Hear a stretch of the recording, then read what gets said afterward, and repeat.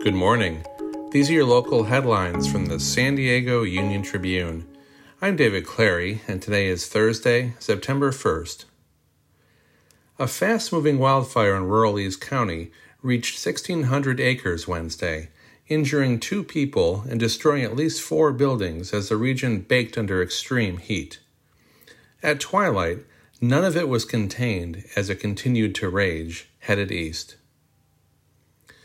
California's primary power grid manager is asking customers to reduce their energy usage for at least 2 consecutive days to help the state cope with a heat wave. Temperatures are likely to be 100 to 105 degrees across much of inland San Diego County Saturday through Monday.